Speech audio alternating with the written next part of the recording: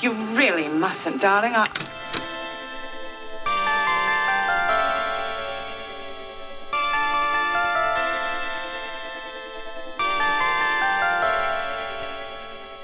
What's up, everybody? Welcome to another episode of Can I Comment? I'm Michael. And I'm Jake. And man, this is going to be a really good episode. We sit down this week with Landon McDonald, who is just, it was a great guy to have on. Absolutely. Had a wide-ranging conversation, Mm-hmm. a lot of different subjects. Started out with some toxic theology and just let it develop from there. Yeah, it kind of went all over the place in like a really good, Yes. in a really good I think kind we of way. landed in Afghanistan. Yeah, we ended up talking about Afghanistan. Landon is, man, he's a phenomenal Bible teacher, phenomenal content creator, author. I believe his YouTube channel is Pastor Landon. He's a teaching pastor at a church in Arizona and is just honestly puts out so much great content around scripture. So make sure that you check him out. And hey, before we jump into this conversation, do us a massive favor. Would you go to Apple Podcasts, Spotify? Would you leave us a review? Would you leave us a rating? And then would you subscribe? Also, you can follow us on Instagram at la.church. And so many exciting things. There's a lot of exciting things coming up for the podcast. We've got some great guests coming on, and then just some cool changes that we're going to be making here over the next couple of months. So make sure you subscribe so you don't miss anything. Well, we're going to jump into this conversation with Landon McDonald, and we will see you back here next week.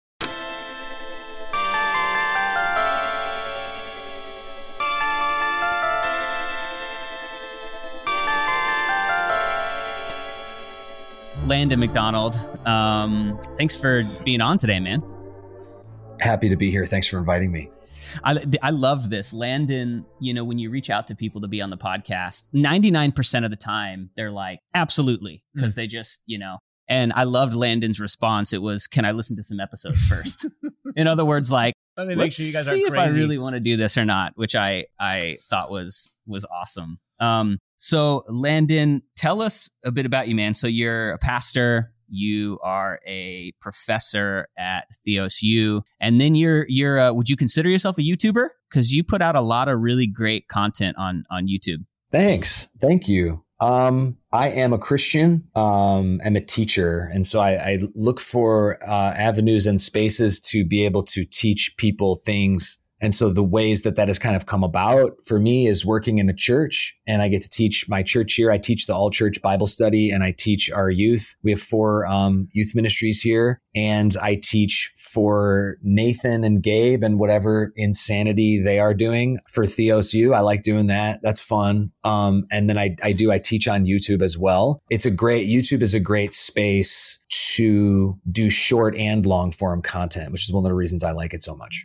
What have you found people are really interested, like what do people seem to gravitate to on YouTube? People seem to gravitate to really inane, pointless things, which is one of the things that's difficult about being a teacher on YouTube, because the algorithm would bless me if I did like, is Kanye West saved type of content. But that type of content is useless. It's worse than useless. It's bad. It moves the dial backwards. And so in that sense, it's interesting because you kind of like do some research on the algorithms and you're like, I know that a video like that would hit pretty good, but I don't want to do it because I don't think it's beneficial to the body of Christ in general to do that. Yeah. I didn't even realize until like we kind of started doing this and I started going down the rabbit hole of like the Christian YouTubers that you never would have heard of that have hundreds of thousands of subscribers and hundreds of thousands of video views. And I was like, man, I didn't even know that these people existed. And there's just like a massive What are they space talking for about?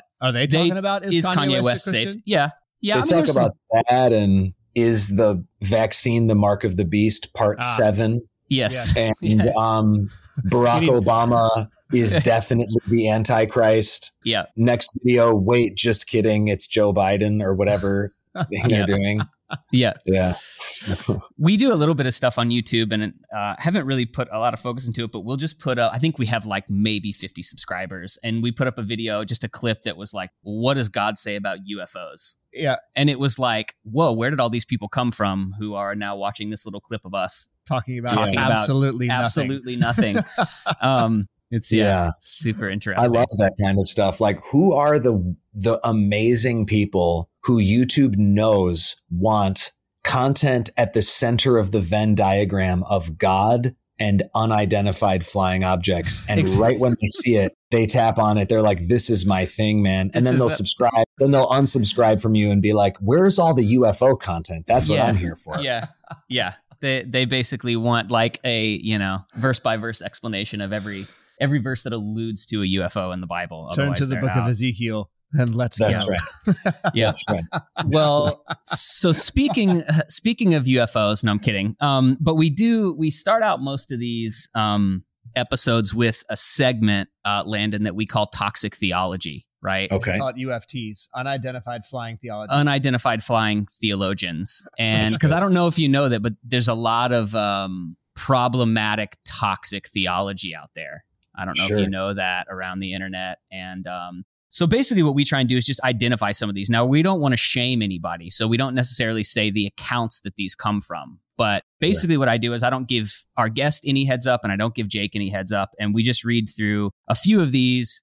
Just would love to hear, you guys' perspective. And we have fun with them. So here's the first one. But we're really only here for your perspective because my perspective is tired at this point. Okay. People know. They know your takes. They know your hot takes already. Okay, so this is a fun one. Jesus was Christ. Buddha was Christ. Muhammad was Christ. Christ is a word for the universe seeing itself. You are Christ, and we are the body of Christ. Yeah. Do you guys? You guys don't curse on this podcast, do you? Yeah, you certainly can. Nathan definitely. Last time we had him on, what was he talking about?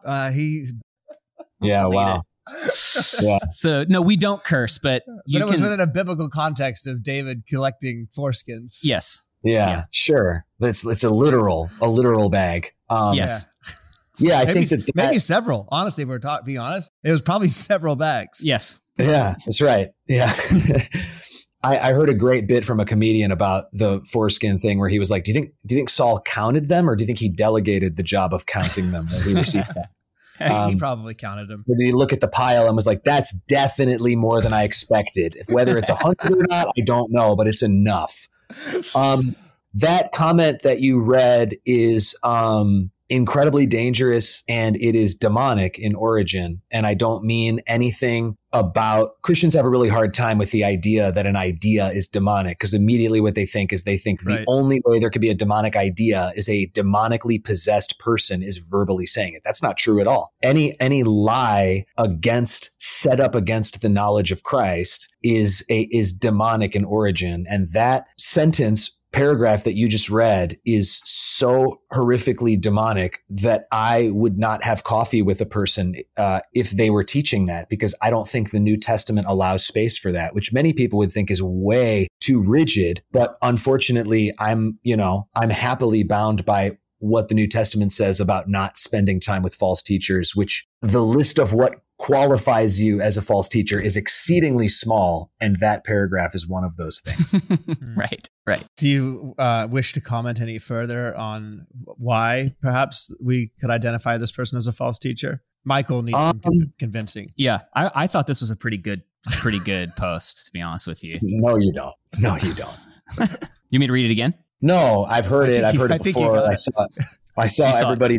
I saw everybody doing their like hot take on it and whatever. Yep. And it's the claims of Jesus are exclusive and they're not available for other people to make unless what he said is false. And so the idea that who Jesus said he was is available to other people is only available if you don't believe what he said about himself. Right. Well, here would maybe be a good question, Landon. What does the word Christ mean? The word Christ means Messiah. Right. And what was the Jewish understanding of Messiah? What the whole Old Testament was talking about, the one who was to come. So do you see it differently than me? Do you see those people as having potential to be a Messiah for their respective religions without infringing upon what Jesus said about himself? No, not at all. I completely agree with you. I was just trying to ask questions rather than state my opinion so that I could draw my opinion out of you. Yeah, no, I was just asking some leading questions to establish the fact that Christ which I think literally means anointed one, which is synonymous for Messiah, who was individual prophesied in the Old Testament, who would be the Redeemer of true Israel. Amen. And not this universe and not 1,000 pretend universes, all of which I'm sure this person would happily identify also as being the Christ, did that identification being placed upon a myriad of people ever enter into their frame of reference or their mindset. Certainly not to people like Buddha or to what did he say? The universe is Christ? Yeah, Christ is a word for the universe seeing itself. You are Christ. We are the body of Christ. Christ is a word for the universe seeing itself. I mean, it's just intentionally confusing and absolutely ridiculous. Yeah, so that was the only reason I was asking you the question. Just like maybe it'd help if we just define the term to show how absolutely ridiculous of a statement that is. Yeah, absolutely. I think that paragraph is something that a person who grew up Christian, who's trying to like shed their Christian roots, says the first time they smoke pot. You know, it's actually funny you say that, because one of the comments on said post was a friend of ours, and I didn't even see this originally, but when I went and found it today, his response comment was, "I remember freshman year of college when this thought seemed deep and profound." Was the response. It's just, yeah. Okay, so that's a good one. Let me give you guys maybe something that will launch us off into probably more of a deeper conversation with maybe some application. This one's a little long, so I can read it a couple times if you need. Okay, it says this. It says, "Go to church, pray, and read the Bible, but don't do it to earn your way to God. But without quiet time, you're not prioritizing God. Don't do anything out of fear, but also God is judge who will hold you accountable. But remember, he loves you, but makes sure your heart is right." Here's the second part. "The mental gymnastics you have to go through to make sure that you are doing things for God for the right reasons is exhausting. The pressure placed on someone to extensively check your heart leads to a very unhealthy relationship with your intuition." What a big I know pile of poo. I know that was a lot, but I think that's like saying that me checking my motivation for why I do anything in any relationship is dangerous and toxic to myself. Like that's like saying, hey, making sure that you have pure motives towards your wife is dangerous and toxic. And that's the silliest, most idiotic idea. People can't seem to wrap their minds around the fact that God is not an idea of my own making, and I don't get to form and fashion him according to who I want him to be. But he is God is spirit. He's real, and God has opinions, I guess, for lack of a better word, and he has a personality, and I don't get to make him who I want him to be. And so, of course, if I'm going to be in relationship with a real other, then of course my motivation towards how I approach that relationship has to be something that I'm thinking through. And I can't approach God to be manipulative. I can't approach God to get what I want out of him. I have to approach God as I would approach any healthy relationship, which is with motivation in check. It's such an interesting quote. I'm so intrigued by people who, follow Jesus or whatever, and then get to a point where they're like, this is difficult. And you're like, who led you to Christ? Who shared the gospel with you? Which has got me thinking that maybe we should just use the exact words that Jesus used when he invited people to follow him. I've actually considered sharing the gospel and saying, who hates themselves? Right. Who hates their life? And I don't mean self-loathing, and I don't mean looking at yourself in the mirror and saying God did a bad job. I mean, who looks at their sin and the things you're in and thinks, I hate this. I want everything except this. You are ready, Or like I thought it was interesting when he said that what did he say? That it's exhausting? The mental gymnastics. I think it was a she. Was it a she? Yeah, it's a she. Yep. The mental gymnastics you have to go through to make sure you're doing things for God for the right reasons is exhausting. Well, if you're exhausted by that, you don't stand a chance when it comes to spiritual warfare. Right. And if you're exhausted by that, you have no chance when it comes to drinking the cup of suffering that God has in store for you if you follow him with the fervor that he desires for you. It just makes me sad. It just makes me sad. What happened to people who are like, For it has been granted to us that we should not only believe in him, but also suffer for his sake. We have people who are professing Christians who are leaning out at the idea of generally checking their motives. Good God, man. Like what will await you on the path of following Jesus is going to be 1,000 times more painful, difficult, and exhausting than that.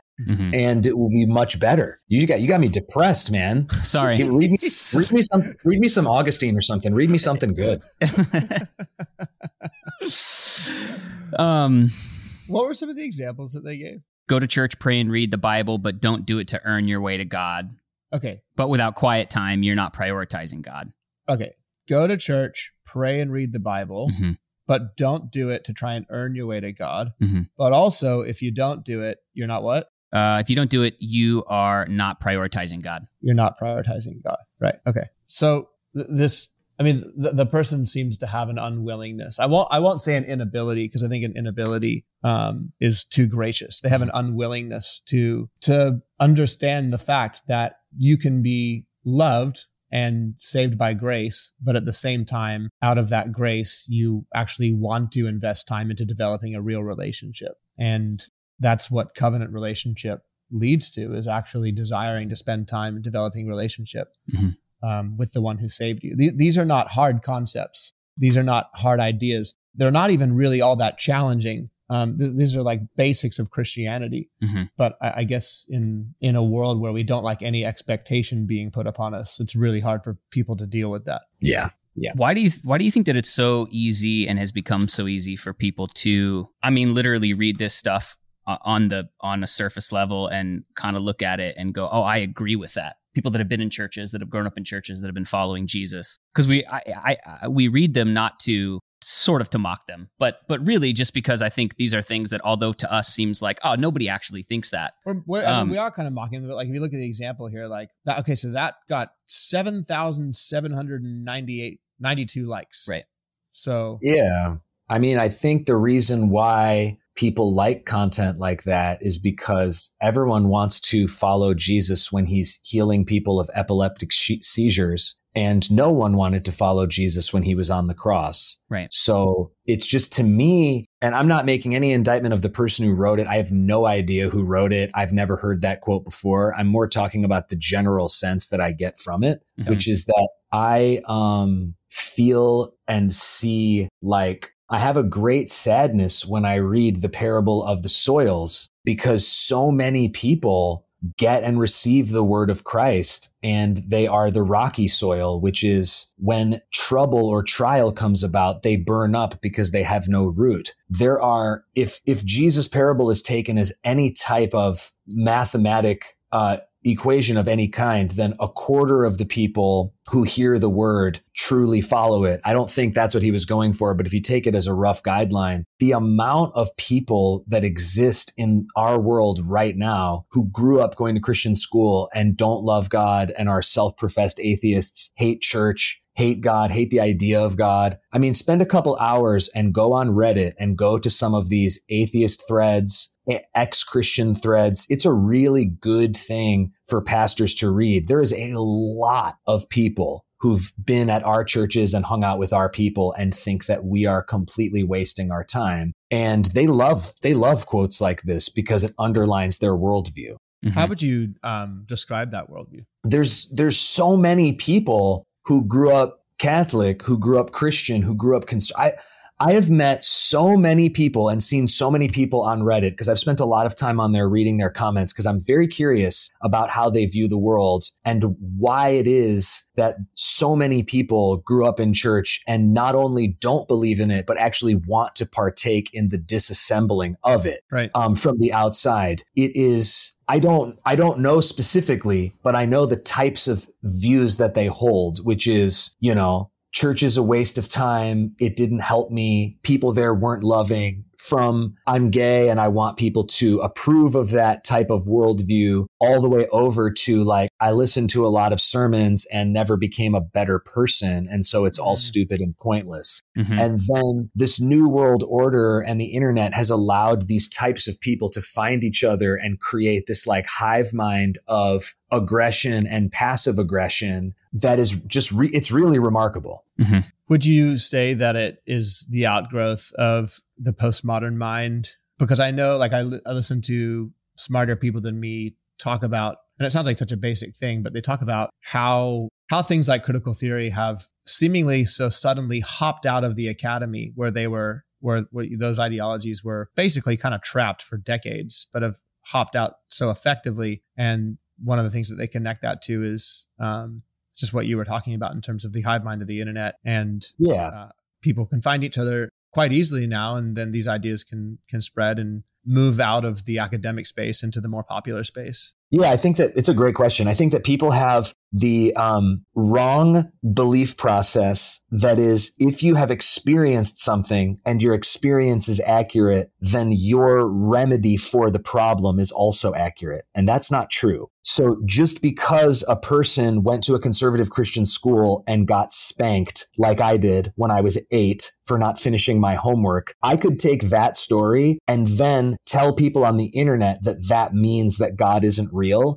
And because I had an experience that they disagree, that they think is bad, that I also think is bad, they would then think, because he had that experience, he is authoritative in saying what the actual solution is to that problem. And that's not accurate. That's not even, I don't even think that's intellectually honest. I had a bad experience at my doctor's office today. I don't know how to fix it. I don't even know what the problem is. Just because I have a bad experience that is true doesn't mean that I in any way have any semblance of an understanding of how to fix it. And so then you get hundreds and hundreds of thousands of people who've been forced into hyper intense Christian education, which I think is the breeding grounds for a lot of these people, which is why I personally, no offense to anyone, if you're in Christian education, I love you and praise God for you. But I think that forcing people between the ages of 12 and 18 to sit in a Christian classroom every day, if they don't believe in it, is detrimental to them. And their viewpoint of that faith system. And so there are hundreds of thousands of those people. And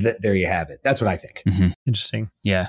Do you think that that's that group of people, I think, and I don't know, maybe if it's been just me noticing it more over the last 18 months or 2 years, like has this, for lack of a better term, faction of people come out of nowhere, or has it always been there and they've now just found each other? I think we think about that a lot. Is like, I read a stat recently that was like, I think it's like some people are estimating that by the year 2050, 40 million millennials and Gen Zers who grew up in faith will have walked away from faith. Right? Which in like our minds, pastoral mind, can lead to like panic mode. So sometimes I go between like, wow, this is a really big deal. This is growing fast. More people are adopting this way of thinking. And then also the other side of just like, people have just always been this way. They've just now found a place to all collectively get together and have this conversation. Like, do you guys think that this is growing quickly, or is it now just people have found each other? I think at a real baseline, this issue is as old as Christianity itself. I think of when Paul says Demas has fallen in love with this present world. Yeah, wow. This is not a new problem. And I think that as Christianity itself has grown, so also has the room for people to dissent grown as well. And Jesus talked about this as well in the parable of the wheat and tares, right? Like he gave us the expectation that in the church, there would be true and false believers until the end. And so I think we should take it a step further, and rather than being intimidated or nervous about, a loud set of voices on Reddit or wherever else diagnosing issues with Christianity, I think we should also just say, well, those people are also sitting in our services on Sundays as well. There are true and false believers in the church, and some people are there for, the quick fix. Some people are there to feel better about themselves. People are there for various reasons. And then there are lots of people there that are there because they really love Christ and they want to follow him. So I just think at the end of the day, this reality has always been the reality. It'll always be the reality until the very end. And I think we're far better off understanding that those who are in the hands of the Lord will not be so easily fumbled, if fumbled at all. And there's always, just like there will always be false believers, there's always going to be true believers. And so those are the ones that we build alongside. Those are the ones that we build upon and that Jesus is building upon as he builds his church. So those are my thoughts. Yeah, I agree with everything you said. And I think that we're products of the Reformation, which was very helpful in terms of people's theologians' desire to say, this is exactly what it means to be saved. And this is exactly what happens the moment that you're saved. The problem with that is if people intellectually consent to those things, we immediately bestow upon them the designation of Christian. But all of us know, anyone who's been a youth pastor knows, and all of us who are pastors know, that everyone who raises their hand at a service doesn't mean that they're going to choose to follow Christ in their life. What that means, I don't know. Did they walk away from their faith? Did it never exist? I don't know. But we're so quick to hand out this word, you are a Christian now. And I think that people should, the word Christian's only in the New Testament twice. The term is follower of Jesus, follower of the way of Jesus. And so I just have thoughts like that. I just have thoughts like, why after a 25-minute sermon and people like said some words and raised their hand, am I telling them you're a Christian? Because of 1 John 1:9, if we confess our sins, he's faithful and just to forgive us our sins and cleanse us from all unrighteousness. I believe all of that. But I also believe everything that you said, which is there's a ton of people who've said prayers like that and have never actually chosen to follow Christ. And so I just wonder about things like that. And I think that's okay. I think you can hold those things in tension and let the truth bear out over time. Even in the parable of the soils that you reference, when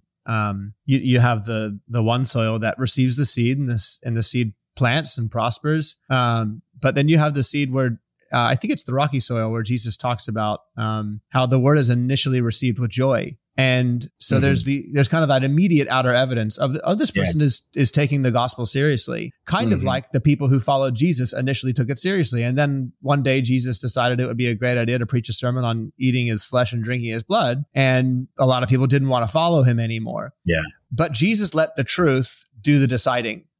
So he didn't come in and do some harvesting and say, okay, I know that you're a true believer and you guys are false over here. So I want you to stop following me. He just continued to preach the truth. And then the truth did the deciding for him. So I think that's our role as pastors. And Jesus is very clear in that parable of the wheat and the tares. He's like, don't try to separate too soon, because what will happen in that is undoubtedly you'll harm believers in the process. And I think our judgment in that is imperfect, and we're best to leave that judgment to the Lord. And I think we are called to be practitioners of the gospel, which means proclaiming grace and truth. So that's where I kind of net out on it. And I'm kind of okay living in the tension. Like it doesn't bother me really to know that in any given church on any given Sunday, there's a mixture of people in there. And I think we just keep preaching the truth and disciple people the best job we can.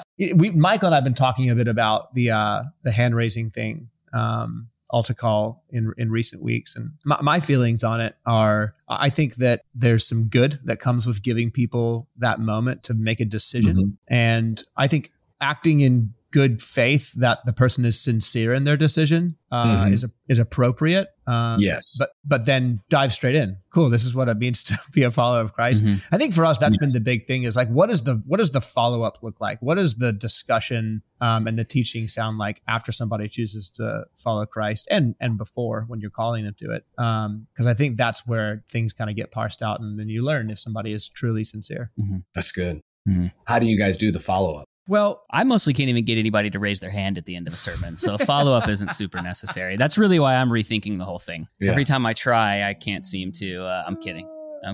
Well, I think for us, it's just a general ethos over the last 18 months of reconsidering how we approach assimilating people into the family of God as it exists through our local church expression. And so we maybe in a couple of years ago would have been more susceptible to, I guess to use your terminology of like prematurely identifying people as not as Christian, but as like committed, and measuring that by like, are they willing to hop on a team and, whatnot. Sure. I think now we're a lot more slow going in terms of teaching what we believe and making sure that there's no confusion around those sorts of things.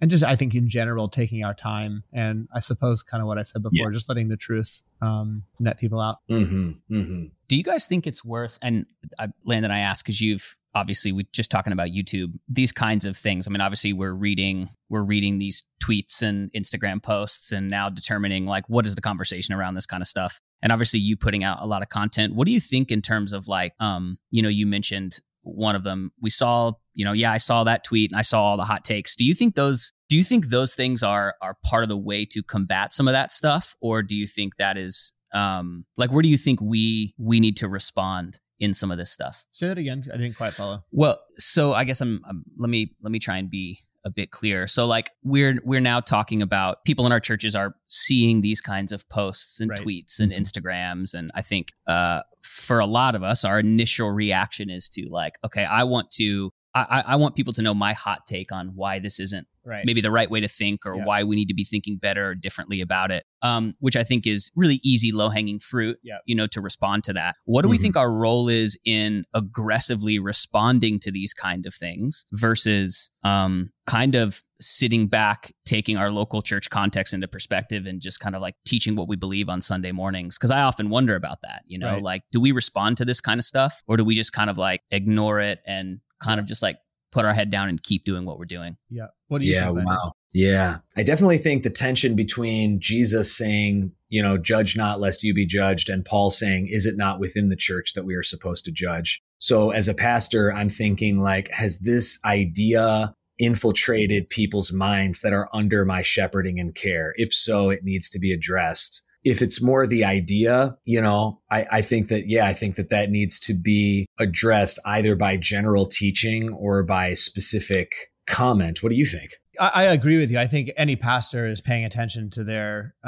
church can tell what ideas are seeping into the mind of the church collectively, or at least broadly. And so I think you can decide based upon that what to and what not to speak to. I do think, though, on the other side of the coin, I think we've made overuse of the idea of nuance. And I think one of the faults of Christian leadership in recent history is that we nuance people into ignorance, and so we're very quick to assign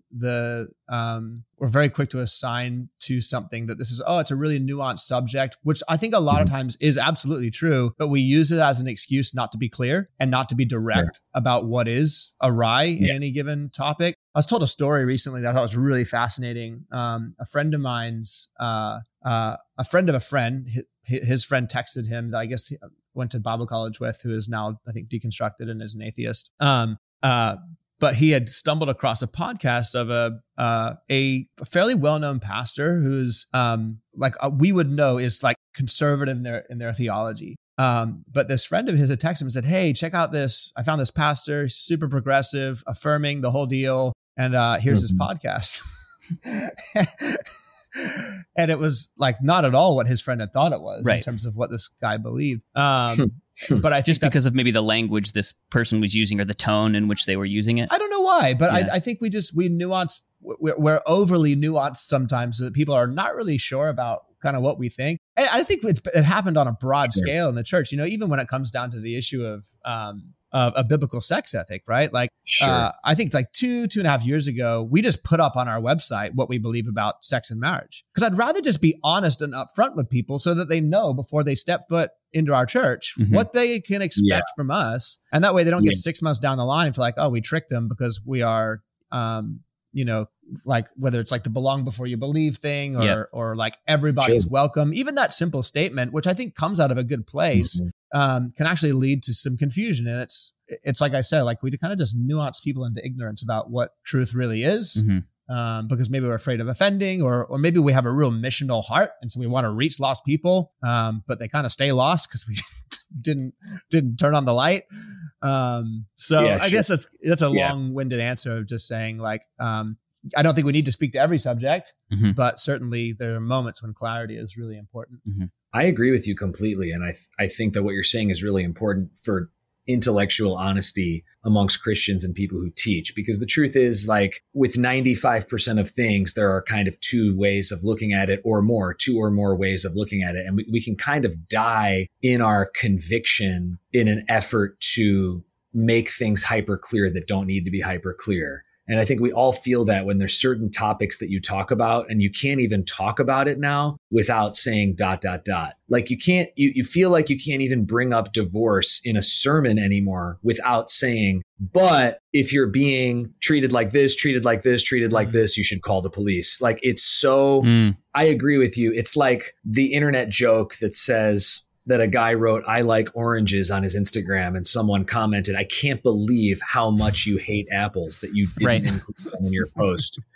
And I think that is sad and unfortunate and minimizes people's ability to communicate effectively and clearly with conviction, which is unfortunate. And I guess as a pastor, we can probably all identify with that feeling. And there's that threshold that you have to be willing to cross to go, this might cost me something, or it might cost me someone.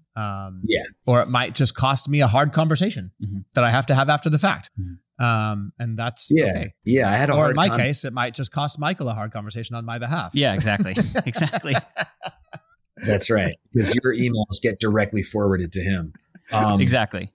If they contain the following words: bad, sermon, life. Yeah.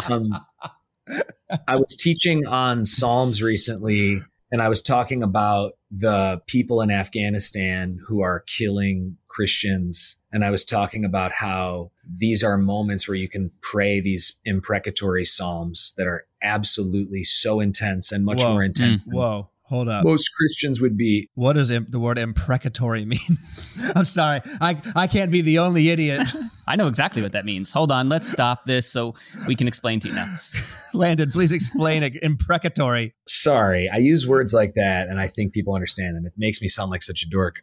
They are the call down the fire and judgment on the enemies of David Psalms. The ones where he's like, God, kill them, take care of them, dash their children against the rocks, these things that people have a really hard time accepting are in the Bible. And I was like, these are the times where these are good things to pray because our Christian brothers and sisters are being murdered, whilst we think that we're being persecuted because we get honked at while we have a Jesus fish bumper sticker on our car, And so then I was just talking about that, and it was in an arena where people were asking questions, and this woman was kind of disturbed by what I said and was like, shouldn't we pray for their salvation? And I mean, but like, we don't pray for the salvation of the demonic because it's too late. And so like, I got what she was saying, but I just think that Christians lose that intensity that the Bible clearly pushes forward as something that's not just necessary, not just important, but necessary in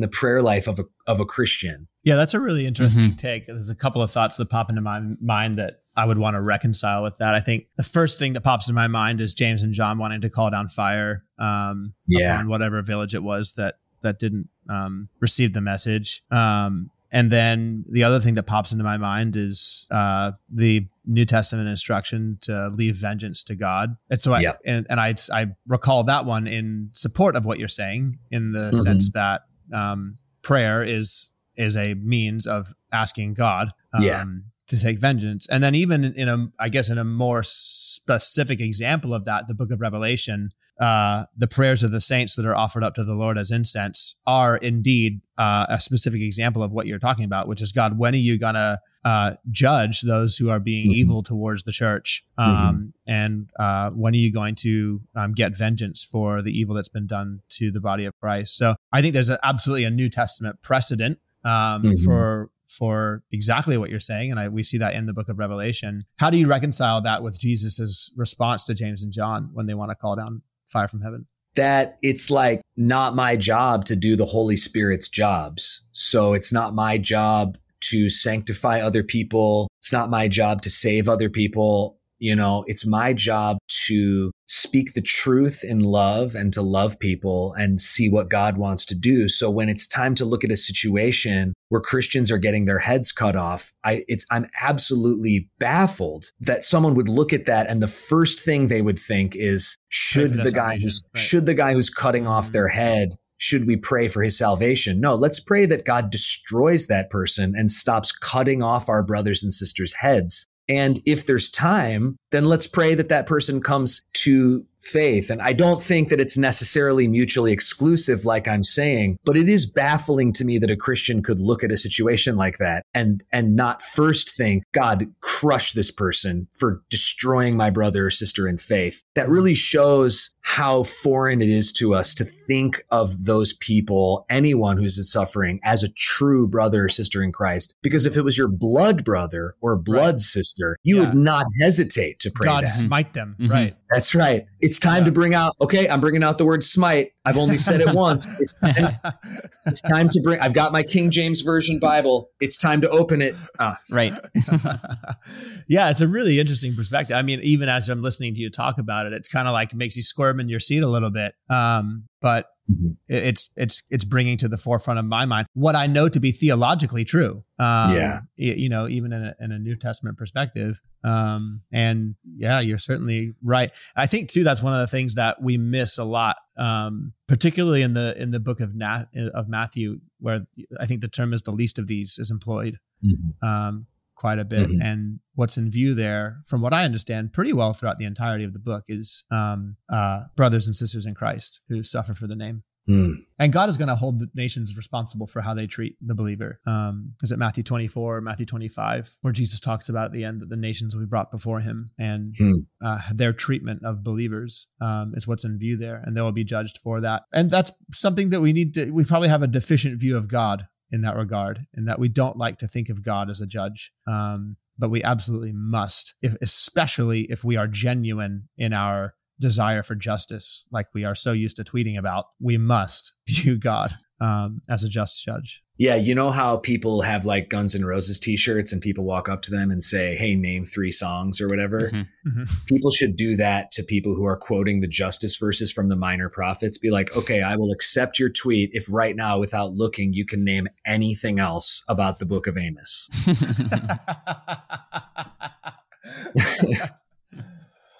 That's great. And not in the Message version.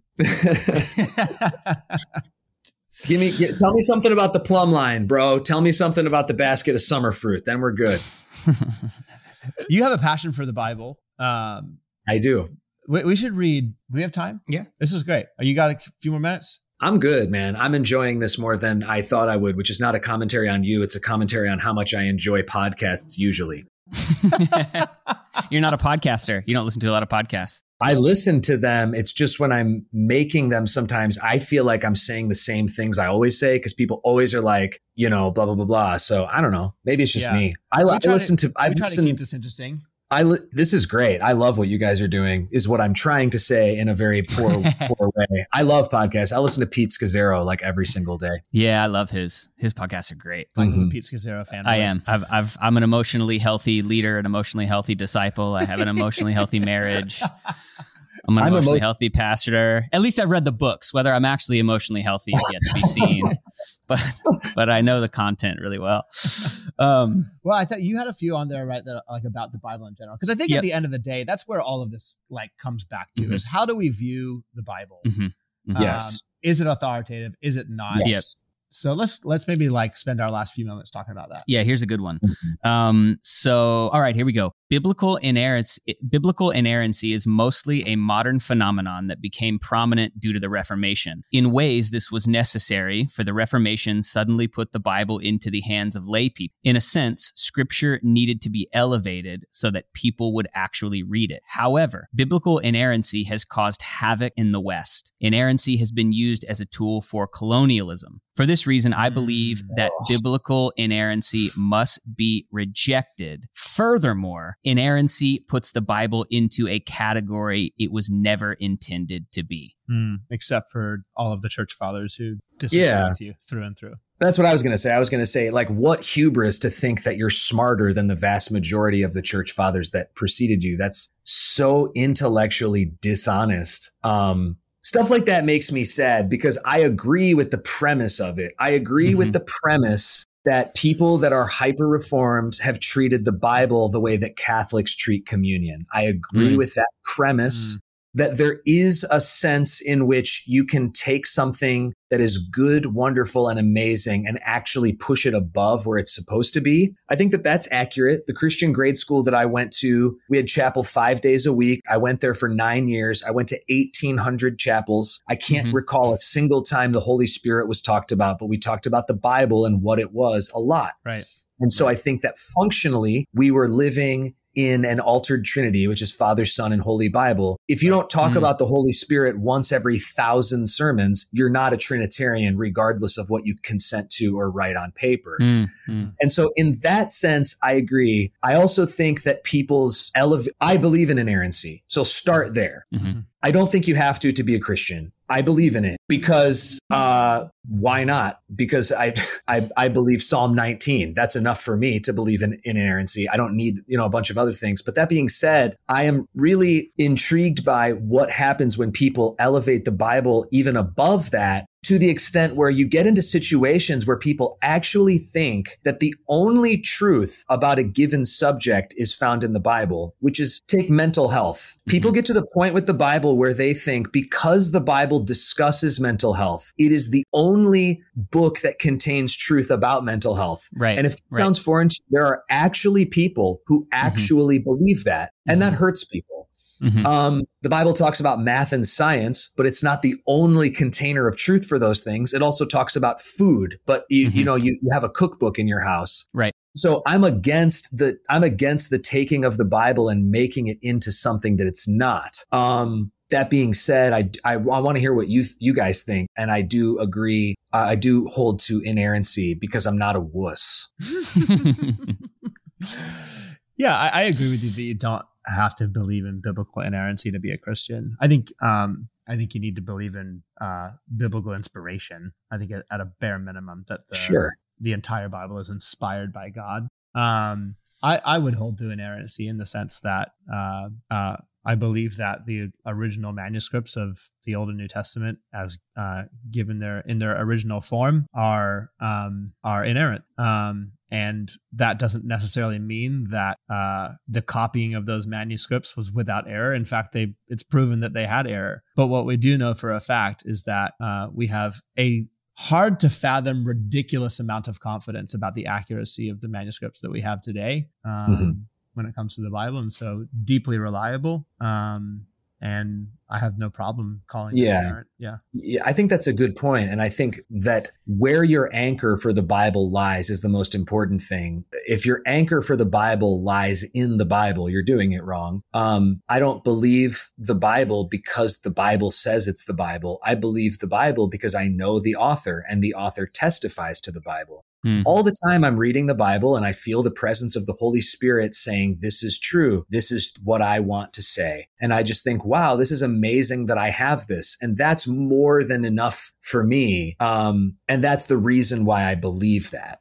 I think you can go deeper than that, though, still, in the sense of like Jesus. If we do know that, like, for example, the Gospels are historically reliable documents, and that the people who wrote them really did live in the first century, and that their accounts really do have the qualities of an eyewitness account. That means we can take the gospel seriously. And if I take the gospel seriously, that means I take Jesus' statement seriously, that the Old Testament was inspired by the Holy Spirit. In fact, Jesus said that about David when it came to the Psalms. And so I think we can go off more than the fact that when we read it, we ourselves personally know that it's true. I think we can look at it objectively and say that this is true, and this is inspired by God, and it's inerrant in its original recording. I think the real problem that this person has, and they said it right, is that biblical inerrancy is connected to the woes of colonialism. And to me, that just sounds like another way of saying that ultimate truth has been used as a means to mistreat people. And for certain, without a doubt, I'm sure, absolutely, there have been numerous moments where mistreatment has taken place through colonialism. But you can't throw away the idea of objective truth, especially as it's connected to the scriptures, just because there has been abuse in the past. I think that's a really good nuance on what I said, and I appreciate you saying it, because if it more rounds out the picture, I think for people who didn't grow up in the environment that I did. I do think it's interesting, though, that only Christians are made to be publicly shamed for what people do when holding the Bible. I've never met a Christian that would say the Crusades were a good idea and all those people were holding the Bible. And yet we have to deal with the fact that people are like, this Christian pastor did this. When they are disobeying our Holy Scripture, we are made to bear the reproach of their decisions when they're proving that they don't believe or are not currently following it. Whereas in Islam, people obey their Holy Scripture, do what it tells them to do. And we're told, no, that's a subset. That's a subset of radical Islam. And people are made, it's very intellectually dishonest. It's wrong. And even liberal thinkers like Bill Maher call out the actual absolute ridiculousness of that take, which most people in modern society believe. Yeah, it's good. It's worth noting as well that the early church fathers absolutely held to the scripture. And as we should, like, if we're just like honest people, then of course, I want to take the word of somebody who actually walked with Christ. And if I'm a Christian, then I want to really factor that into the way I live my life. Seems like a good idea to me, rather than making, my own version of Jesus up in my own head based upon my postmodern or modern sensibilities. That's right. Awesome. Well, hey, before we close, going to put you on the spot, Landon, and just get just a quick thought from you. I want to hear, before we close, just two things. Obviously, you're pretty, you seem to be somewhat knowledgeable in just the conversations happening around culture and faith online. That's kind of what this podcast exists to do, is just connect. Hey, how are we supposed to think about this cultural topic or this worldview to the biblical worldview? So my question for you is, what is one thing kind of in the zeitgeist of the internet conversation around culture and faith? What's one thing that people aren't talking about enough? And what is one thing people are talking about too much? Wow, what a really good question. People are talking about politics too much. And people aren't talking enough about the fact that at the end of the Great Commission, it says, teach them to observe all that I commanded you. I can't stop thinking about that. And I can't stop thinking about the fact that he is explaining how to disciple people. Jesus is explaining how he did it and how he wants you to do it. And I started going through and looking at all the commands of Jesus. It's hard to count them all because sometimes he's commanding specific characters things. So there's different counts, but by my count, there's about 65 commands of Jesus. And I'm obsessed with this idea. And I'm obsessed with the idea that that's the easiest and best and most biblical way to start discipling people. Hey, here's 60 things that Jesus said to do. This is what the way of Jesus is. I'm because I work with teenagers. I'm so excited about this idea. Clear. Absolutely. Yeah. Hyper clear. And then fleshing it out from there. I'm very excited about that. And I think there should be more conversation about that. That's really cool. I love that you contrast that with talking too much about politics. I guess, would you say that we kind of just need to come out of the clutter and just refocus ourselves on the main thing? I've been meditating on Psalm 131, which says, Lord, my heart is not lifted up. My eyes are not raised too high. And then this part, I do not occupy myself with things too great or too marvelous for me. And so for all of human history, they didn't have enough information to occupy our minds. Now we have infinite, interesting, compelling information to occupy our minds. So now we actually have to become intellectual curators for ourselves. And the algorithm wants you to be upset or afraid, and it knows when you are. And so if you're giving those emotions to politics, it's going to keep showing those things to you. God, who would have ever thought you would say that sentence? I know. The algorithm wants you to be upset and afraid, and it knows when you are. I know, but it does. It does. No, that's awesome. Oh man, Landon, thanks for talking with us today, man. This was a lot of fun. Really good. Thank you guys for doing this. God bless you. It seems like what you're doing is really cool. I hope it helps and blesses everyone at your church and anybody else who's listening. Awesome, man. Thank you. Where can people find you online? Twitter, Instagram, YouTube? On YouTube, I'm Pastor Landon. On Instagram, I think just type in my name, Landon McDonald. I think that's it. My TikTok kind of sucks, so I don't even want to talk about it. Sick. At least you have one, bro. I don't have. Yeah. I haven't even decided. Awesome. Well, man, Landon, thanks a lot. Have a great day. Talk to you soon.